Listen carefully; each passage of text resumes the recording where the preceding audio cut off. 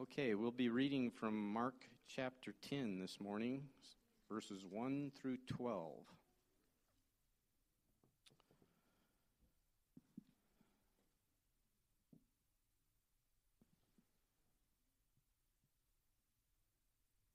And this isn't an easy one for Mike to preach, so we're going to be praying that the Lord anoints him and helps us. Okay, so let's pray together first. Lord, thank you so much again for your word. And I thank you for your grace and just your character, God, that if we're thinking rightly about that, it helps us to accept even hard parts in your word. Because we know that you are not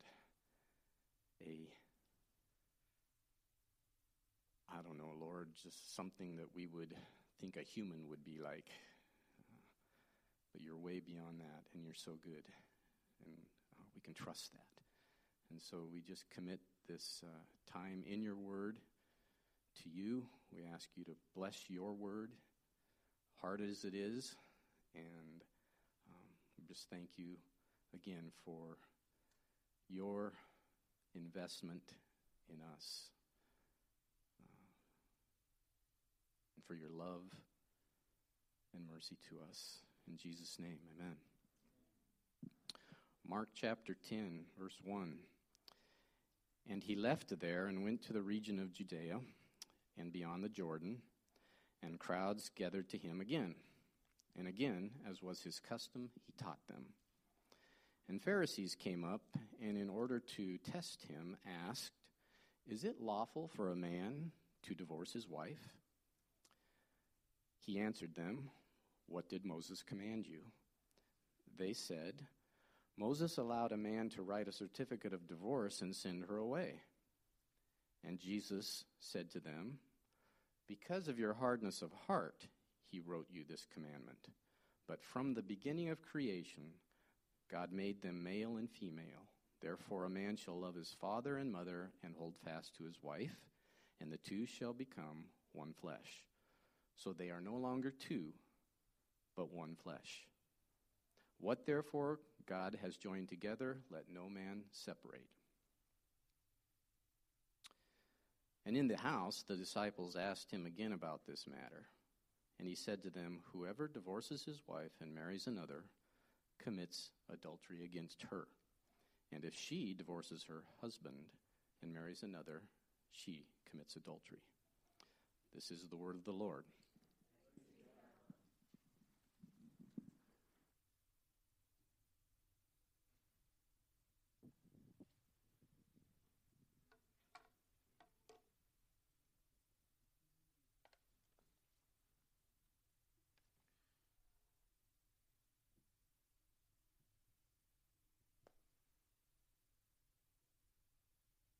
We have a controversial passage today. Did you hear it? Reminded weeks like this, passages like this of 2 Timothy 3:16. All Scripture is God-breathed and is useful. That word, useful. So be patient today as we go through this passage. I am fully aware of the difficulty and challenge of this topic and of this passage in many people's lives. But all Scripture is useful for us, including this passage. I hope you have your Bibles opened. If you don't, there's Bibles in the chairs in front of you. You'll be able to follow along today. We're going to dive right into it. Mark chapter 10. We're going to look here first at verses 1 through 4. Look there with me. Mark 10 and verses 1 through 4. It says, Jesus then left that place and went into the region of Judea and across the Jordan. So they have left base camp, that place referring to Peter's mother-in-law's home, where a lot of the Galilean ministry has taken place. That's where they've been set up. They've left that place, and they've gone into this other region across the Jordan. Still in verse 1, again, crowds of people came to him, and as was his custom, he taught them. We have in verse 1 again, Mark showing us this incredible magnetism of Jesus. Everywhere he goes, he is surrounded by massive crowds of people, to the point at times we've seen in the previous chapters where they can't even have a meal together, where he can't teach his disciples because the crowds are coming in, the crowds are pressing him. Mark has a theological reason for driving this point home again and again, and this is because we are moving toward the passion, the suffering of Jesus, and the death of Jesus on the cross, this incredibly shameful thing in the first century. And Mark is wanting to overcome the scandal and the shame of the cross to a first century reader and to say this was indeed the Son of God. So verse 1, we see this magnetism. The massive crowds are coming. And as was his custom, he taught them. Up until this point in Mark's gospel, Jesus' primary point has been to teach the crowds and mostly to teach the disciples. Now, as he has been going about trying to find places to teach the disciples and to teach the crowds, he has done miraculous works. And he has shown compassion on people, and he has raised the dead, and he has calmed the seas, and he has done all kinds of things. But what he is after is teaching, explaining that he is the Messiah, and explaining the scriptures to the people. So these crowds have come, and as was his custom, he taught them. Verse 2, some Pharisees came and tested him by asking, is it lawful for a man to divorce his wife? Now in my Bible, I take notes in my Bible, I write in my Bible. Do we have are you a note taker in your Bible? Do you write in your Bible? So I'm one of those. If you are, I've got the word tested underlined. The Pharisees here are not genuine inquirers of knowledge and wisdom from Jesus. Do you see that? They're wanting to trap him. They are wanting to test him. They are actually wanting to kill him, as we'll see as we move through the Gospel of Mark. They are not really interested in true teaching about divorce and remarriage. They are wanting to trap him. They are wanting to test him. Is it lawful for a man to divorce his wife? Jesus responds to this question with another question. What did Moses command you?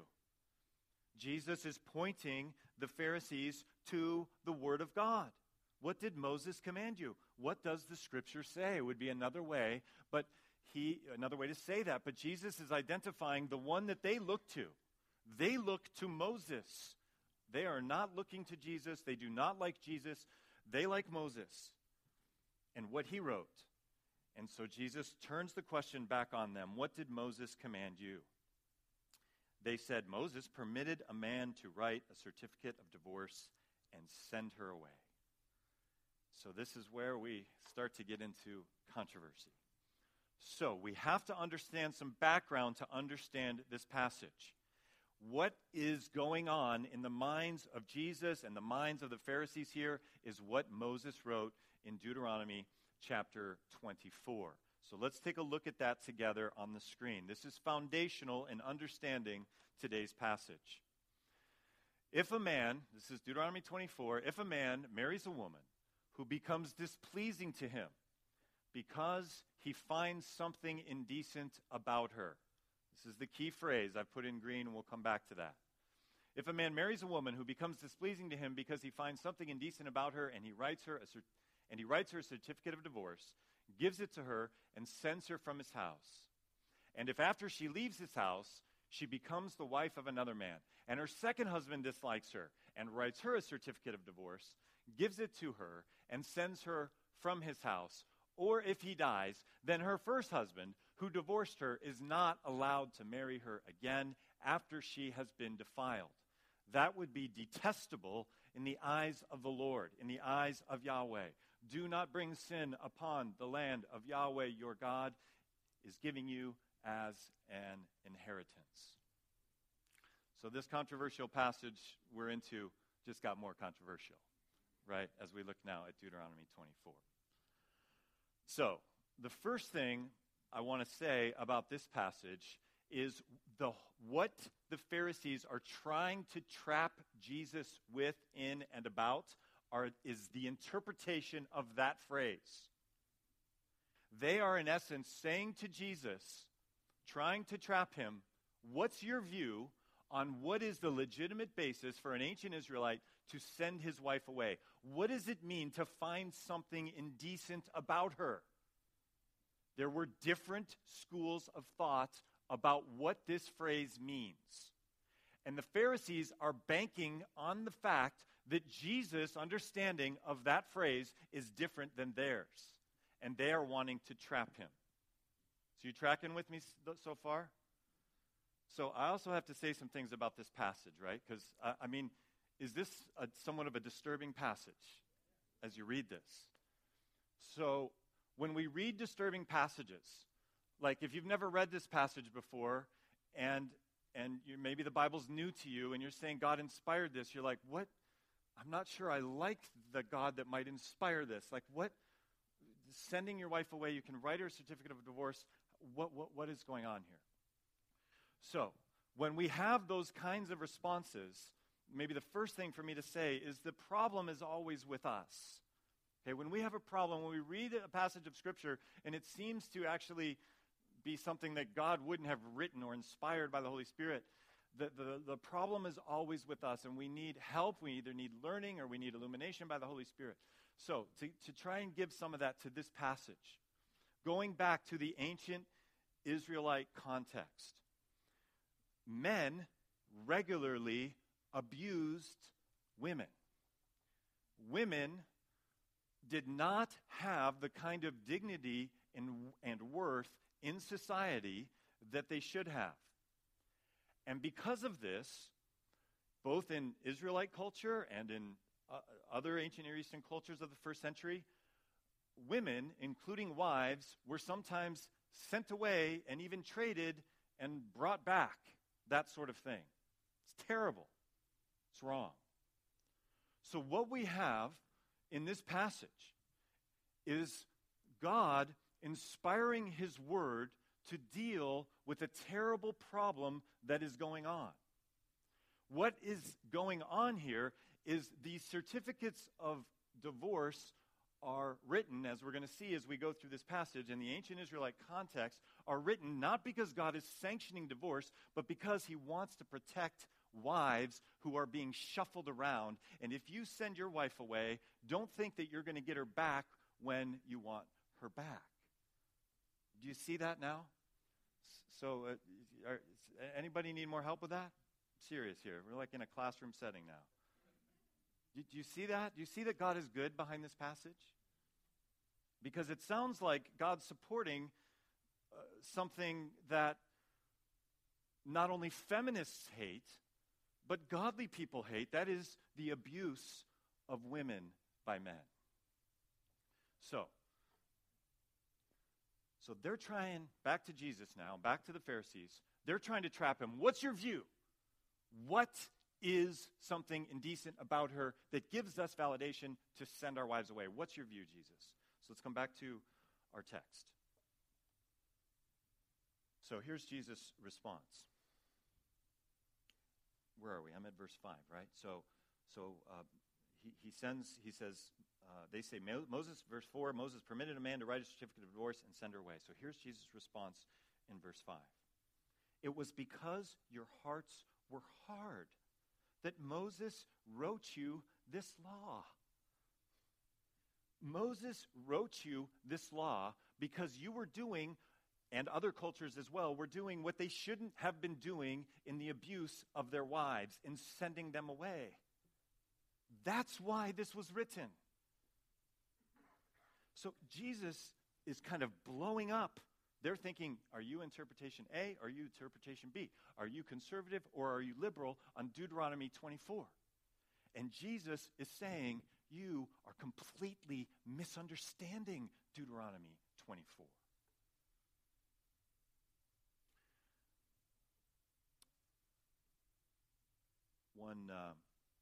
One commentator writes this.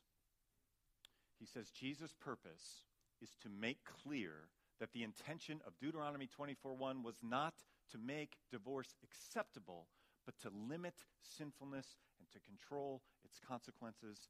And I'm saying especially to control the consequences to women who were treated like property, didn't have a say in things, and were moved around.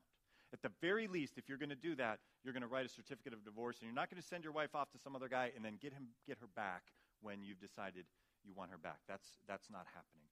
That's what Deuteronomy 24 is about. And Jesus is saying this is the only reason that passage is in the law, that is in the Torah.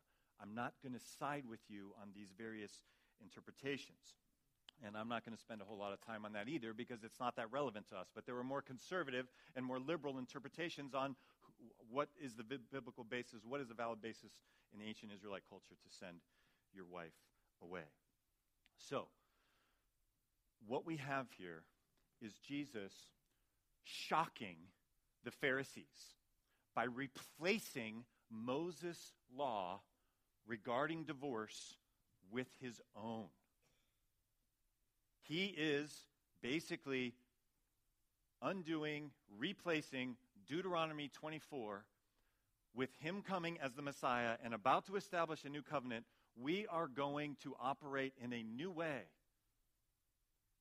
And Deuteronomy 24, along with lots of other things in the Old Testament, the laws about food and other things are going to be replaced in light of the new covenant. They're still useful, they're still scripture, but they're not binding on us. Jesus is doing something unbelievable and unexpected by the Pharisees here. They're saying, are you option A or are you option B? And he says, actually, I am doing a whole new thing, and you have completely misunderstood this passage. So, let's continue on in the text here, verses 6 through 9. It's because of your hardness of hearts that you have Deuteronomy 24, verse 6. But at the beginning of creation, God made them male and female. For this reason, a man will leave his father and mother and be united to his wife, and the two will become one flesh. Here Jesus is going back to Genesis 1 and Genesis 2, quoting these key passages about marriage. And the two will become one flesh. The emphasis here on one and the inseparability, the indissolubility of marriage. This is God's intent. They're asking him about Deuteronomy 24. He's sending them back to Genesis 1 and 2. Verse 9. Therefore, what God has joined together, let man not separate. So, the thinking on the ground of the Pharisees and of the ancient Israelite culture in that day was there are various reasons for divorce, and there's some debate about what those reasons are. And Jesus, in essence, is saying there are no valid reasons for divorce.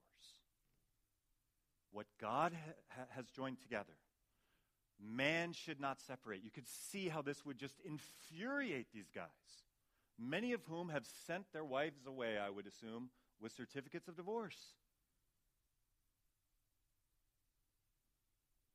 He's saying no. Now, Mark is the abbreviated gospel. In the other gospels, the disciples freak out here. We don't have that. Well, they're like, well, what can we do then? How can we even marry? Should we even marry? Like, what? Are you kidding me? We can't send her away? This is shocking what he's doing. One commentator writes this. He says, Mark allows the reversal of Moses' law regulating divorce to stand last in the pericope, last in this unit of Scripture, as an example of his teaching. Astonishing in its radicality, astonishing in its argument, astonishing in its authority. As the power of Jesus' miracles recedes from view, his pronunciatory power comes forward in even more detail. This isn't just about divorce and remarriage. This is about the authority and power of Jesus. Jesus is able to say, Deuteronomy 24, 1-4 is no longer binding. You misunderstood it.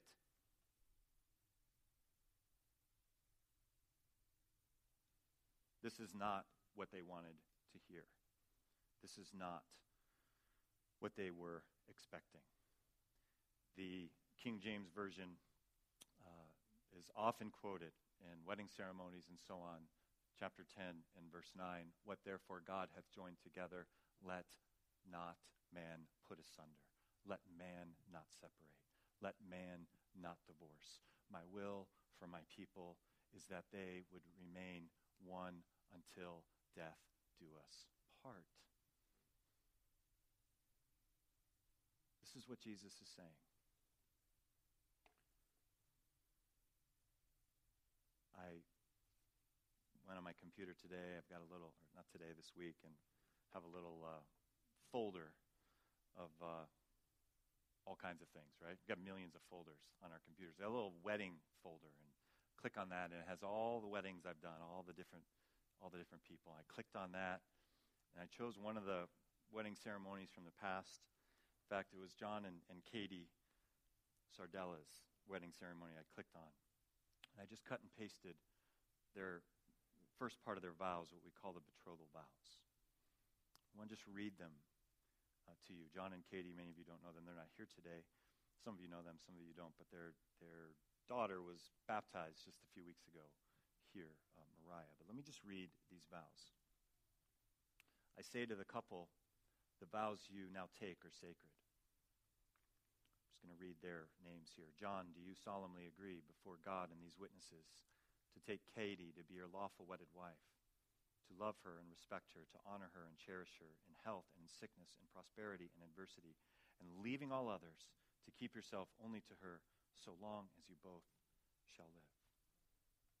He says, I do. I say virtually the same thing for Katie. Every wedding ceremony I've done, I think every wedding ceremony I've been to, is based on this truth right here. And we ask couples to make vows based on this truth right here. There are no exception clauses in the vows that I printed out that we said. If any of you had exception clauses in your vows, see me after the service. I've been to more weddings probably than I've done. I don't think I've ever heard them. Well, what if my wife contracts AIDS from the hospital, transfusion, something like that? We're committed to her till death. What if my husband becomes mentally ill? I don't even know if I can live with him anymore. He's dangerous, trouble. Committed, vows until death. You may need to separate if he's violent or dangerous or abusive.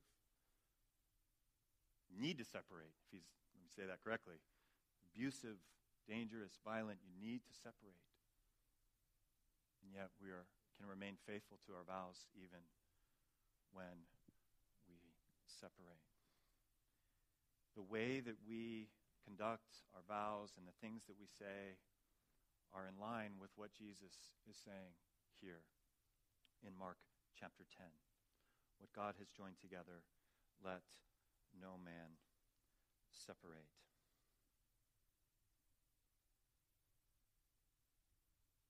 Why? Why aren't there some ways out? Why, Mike, aren't you going to spend some time right now on some exceptions where, if this happens, then, you're out? First of all, if that's what the scriptures teach, we should include that in our vows. We should include that in our premarital counseling. I don't think that's what the scriptures teach. I don't include that. I don't know anyone else that does. But I think I do know the reason why, because Jesus tells us this is his theology of marriage. This is his will for individual believers who are following Christ. He tells us in Ephesians chapter 5, let's look at it on the screen. He says there, again, Paul is quoting Genesis, for this reason a man will leave his father and mother and be united to his wife, and the two will become one flesh. This is a profound mystery. And then he says this shocking thing, but I am talking about Christ and the church.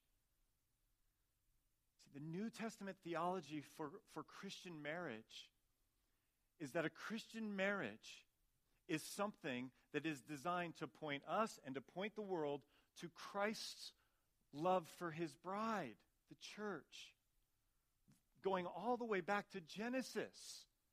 This is the reason, in part, God, the relevant reason that God has made marriage is so that our exclusive commitment to one another, to sacrifice for each other, to love one another, to serve one another. In this exclusive context, one of the reasons we have this is to point ourselves and to point others to Christ and the church. It is a pointer, a drama, a model.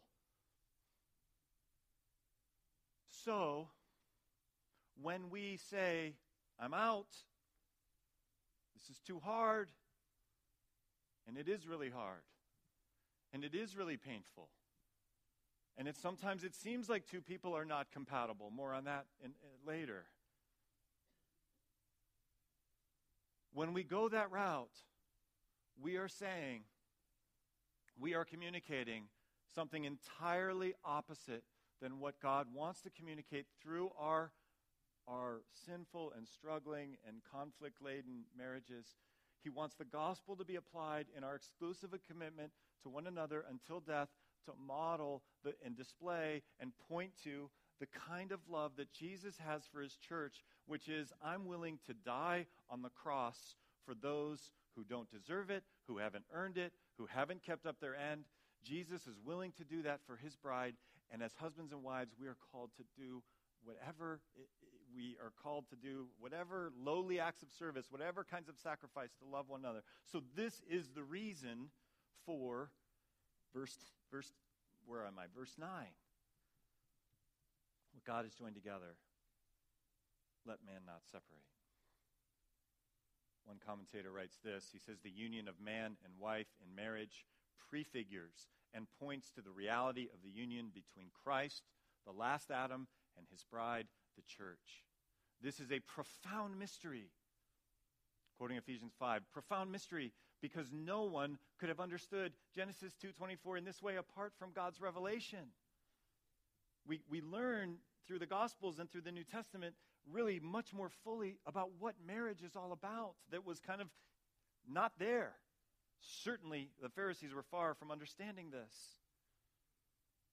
Jesus is yet to die and be raised, and so they're all confused. The disciples are confused too.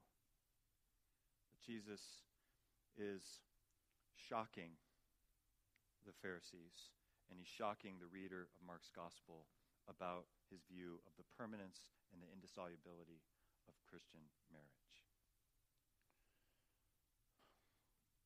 Hang on, I'm not there yet. I'm using a new thing. How do I go back? Don't read that.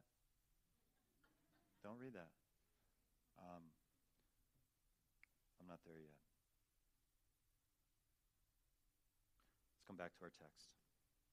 So we're finished with verse 9. Let's take a look at verse 10.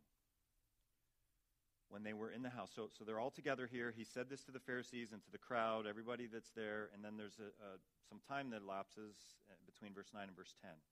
Verse 10, when they were in the house again, the disciples asked Jesus about this. Again, other Gospels explain more of this, what's going on. But now they're in the house, and the disciples asked Jesus about this. They're wondering, okay, we need some help here. What are you saying? So he clarifies, verse 11. He answered, anyone who divorces his wife and marries another woman commits adultery against her. He's clarifying what he said in verse 9. He's saying it in an explicit way and saying more than that in verse 11. Anyone who divorces his wife and marries another woman commits adultery against her. Now, in my Bible, I've underlined that phrase, against her. This is what this next comment is about. This commentator writes this about that little phrase, against her. The addition of this phrase, against her, has the purpose of heightening the explosive force of Jesus' pronouncement. In the Greco-Roman world of Mark's audience, most people understand the audience of Mark's gospel to be the Greco-Roman world. So in the Greco-Roman world of Mark's audience, and in the Jewish world of Jesus' audience, the actual historical setting that Jesus is in this chapter, a man is thought to commit adultery against the husband of a woman with whom he commits adultery, but not against his own wife. Jesus upsets the norm. It's kind of interesting when only men write the rules, how they write the rules, isn't it? Did you know this about first century culture, both Jewish and secular culture, that a man could not commit adultery against his wife? he committed adultery against the guy, the woman that he got together with, committed adultery against her husband. That's how they were working and operating, both secular and Jewish culture. So Jesus is saying, hey, disciples. He's saying to us, hey, church. He's saying, when you do this, you commit adultery against her. That wife has dignity and value and worth just as you do. And you ought not to do this. Why? Because marriage is designed to point people to the beautiful and undying and unequivocal love that Christ has for his bride, the church. This isn't two of the world-class commentators, Gundry and Lane, are the ones I'm this isn't an isolated thing. Lane writes this. He says, the new element in this teaching, this verse we're looking at, which was totally unrecognized in the rabbinic courts, was the concept of the husband committing adultery against his former wife. And a wife could commit adultery against her husband by infidelity, but a husband could not be said to commit adultery against his wife. Jesus is changing that. And he's making this really hard for those who want divorce as a way out. So Jesus is shocking the Pharisees, not only by disallowing divorce, but by telling them that they violate the seventh commandment against one's wife, not a woman's husband. So then to just cover all of his bases, let's turn now to verse 12. This will be the last verse we look at, and then we're going to apply this passage in the rest of our time, and we'll finish up. Verse 12. And if she divorces her husband and marries another man, she commits adultery. So here, Jesus is recognizing something that's just coming on the scene in Greco-Roman culture in places like Rome, and something that has yet to come on the scene in Jewish culture. That is, that women are going to be divorcing their husbands.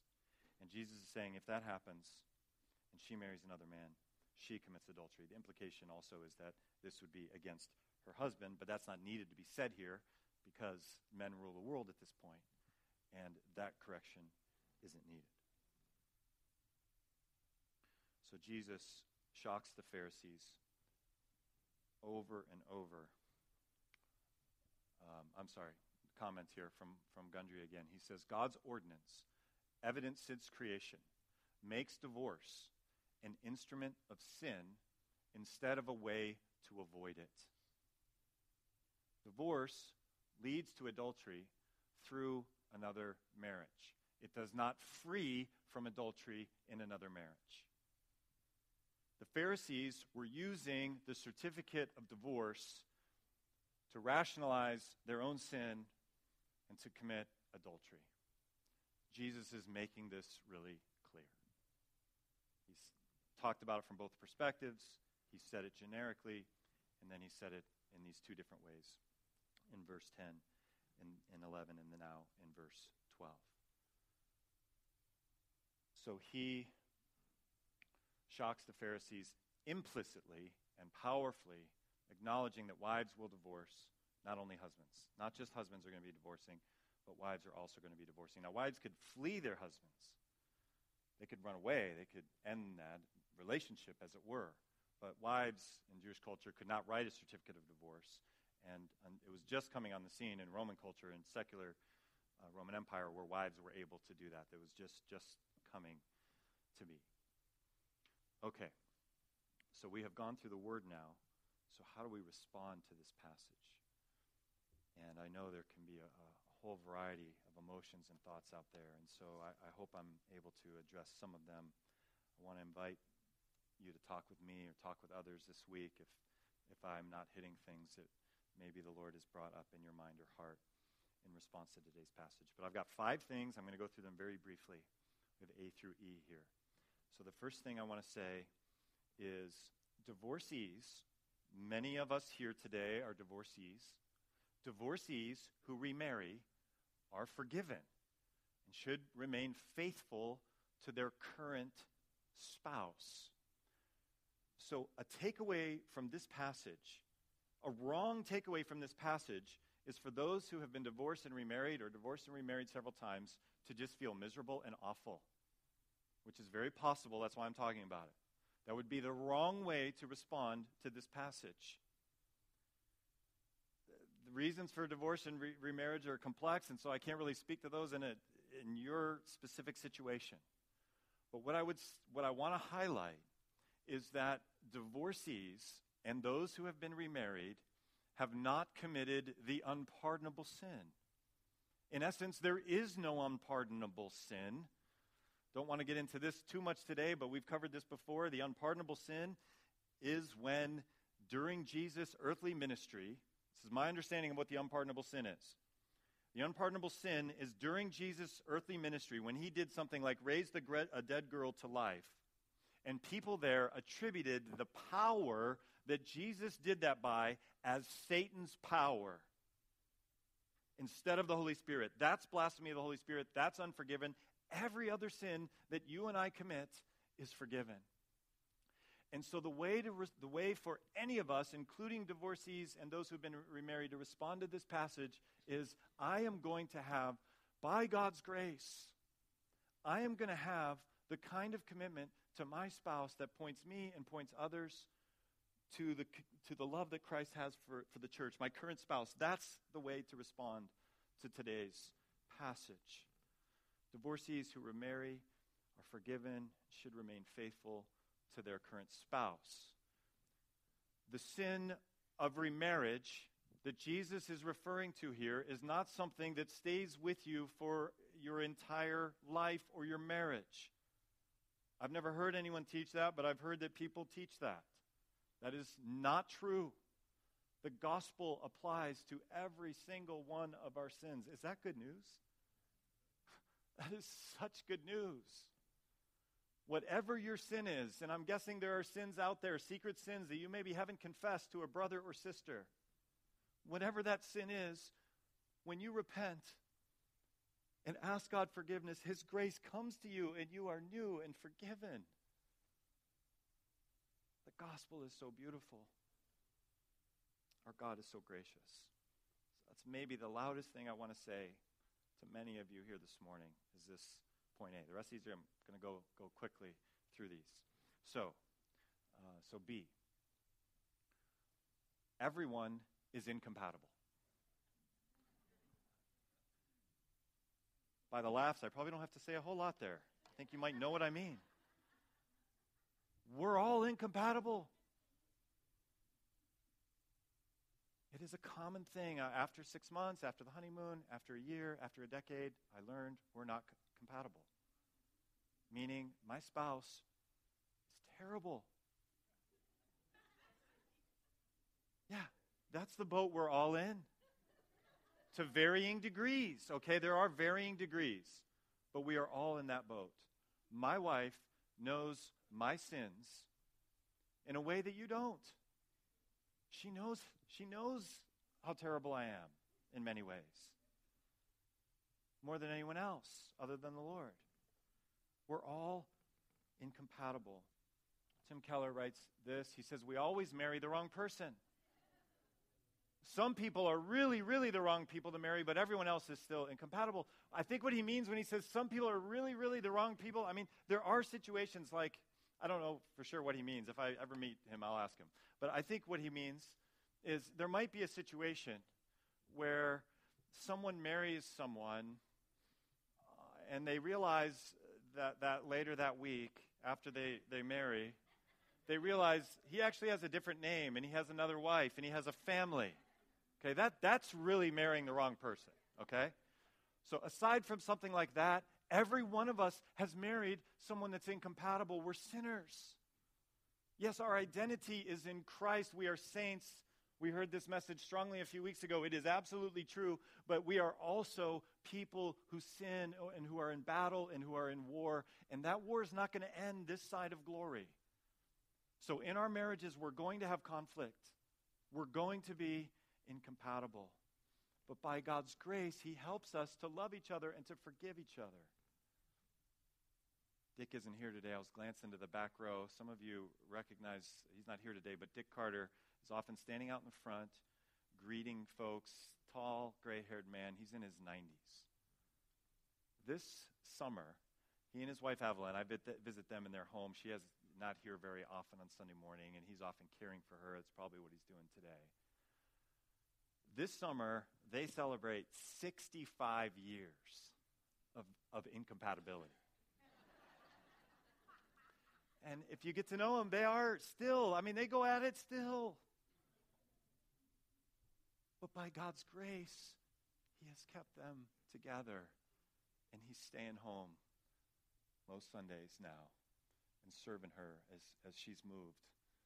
I'm going to start to tear up here as she's moved from the bedroom. She's got her bed in the living room now. She's not doing real well. He's there serving her and loving her. We're all incompatible. Incompatible people, by the grace of God, are enabled to be married for 65 years. It's a beautiful thing. Spirit-filled application of the gospel makes two sinful people more than compatible. This is what I'm trying to say. I've already said this. The Holy Spirit and the grace of God make sinful people whose identity who is in Christ and who are believers, he makes marriages beautiful things, like the Carters. Again, Tim Keller writes this. His book is my favorite book on marriage. He says, "To my wife, I'm Superman. To be highly esteemed by someone you highly esteem is the greatest thing in the world." So we're incompatible, but our marriages can be beautiful and glorious things by the grace of God.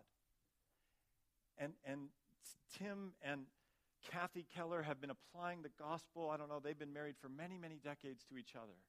I don't know them personally. My son and I had a chance to go to their church in Manhattan. It's not too many months ago. But I know that their marriage is a beautiful thing. I'm guessing their marriage is a lot like my mother and father-in-law. My mother-in-law is with the Lord now. You don't have to be a believer. You don't have to be spiritually mature to see the beauty and glory of a marriage where the gospel has been applied and where people have been strengthened and are very quick to forgive each other, and to pray for each other, and to serve each other, and to love each other. So spirit-filled application of the gospel makes two sinful people more than compatible. Finish up here, just about done. Two more points. Your spouse alone must be your BFF. Young people, what does this mean? Am I really in touch with texting now? Am I cool? Best friend forever? Our spouse, to be precise here, we need to change that forever thing, because when we get to Mark chapter 12, I think we're gonna learn there, and we learn elsewhere that there isn't marriage in heaven. There isn't the giving and taking of marriage after the resurrection in heaven. So, but your best friend this side of heaven needs to be your spouse. And if that's not the case, you need to be praying that you're on the way to that being the case. Again, Tim Keller writes this. He says, your spouse has got to be your best friend, or be on the way to becoming your best friend, or you won't have a strong, rich marriage that endures and that makes you both vastly better persons for having been in it. So our relationships with others, guys hanging out with other guys and doing guy stuff, it's important. It's really important. Girls hanging out with other ladies and girlfriends, it's important. It's more than important. It's really vital. But the primary relationship, this may not be the reality in your marriage, but you need to be longing that the primary relationship in your life is the marriage with your spouse. So you might say, oh, yeah, I would like that, but I'm saying ask God to do a miracle and long for that. Those of you in marriages that are going, yeah, my marriage isn't like that, my marriage isn't like that, my marriage isn't like that. I understand their degrees, but our God is greater than even the most severe of those degrees. Do you believe that? So your spouse alone must be your best friend forever. And then finally, last thing, husbands, lead. This is a response to today's passage. Husbands, lead our wives, not by having authority and sending them away or whatever the equivalent of that might look like today. I'm in charge, be quiet, you don't have a voice here. That's not how godly husbands lead their wives. Husbands lead by applying the gospel first during conflict. All marriages have conflict. None of us are compatible. And so husbands lead by saying something like, in conflict, how have I failed in loving you? And we have to ask that question, especially husbands. I'm talking to you now and future husbands, young men. We have to ask that question, especially when we feel like she's failed and I haven't. Those are the most important times to ask that question. Because, guys, we are often blind to how we have failed. And so we need to ask that question. This is what leadership, this is what headship in Christian marriage looks like.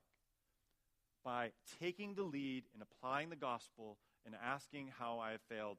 And when she says, here's how you failed, Mike, then I say, if I can, by the grace of God. Right?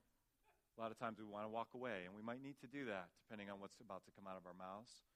But once I've walked away, once I've been yielded to the Spirit, once I've recognized, I say, yeah, I did do that. I did blow it. Will you forgive me for that? Yeah. And then we embrace, and then we move forward, and our marriage gets strengthened through trials and conflict instead of getting further and further and further incompatible. I think I'm done, other than we need to get our AC going. Are you guys sweating? So I'm not sure what happened today. So sorry for that comment. Let's bow our heads. Let's pray.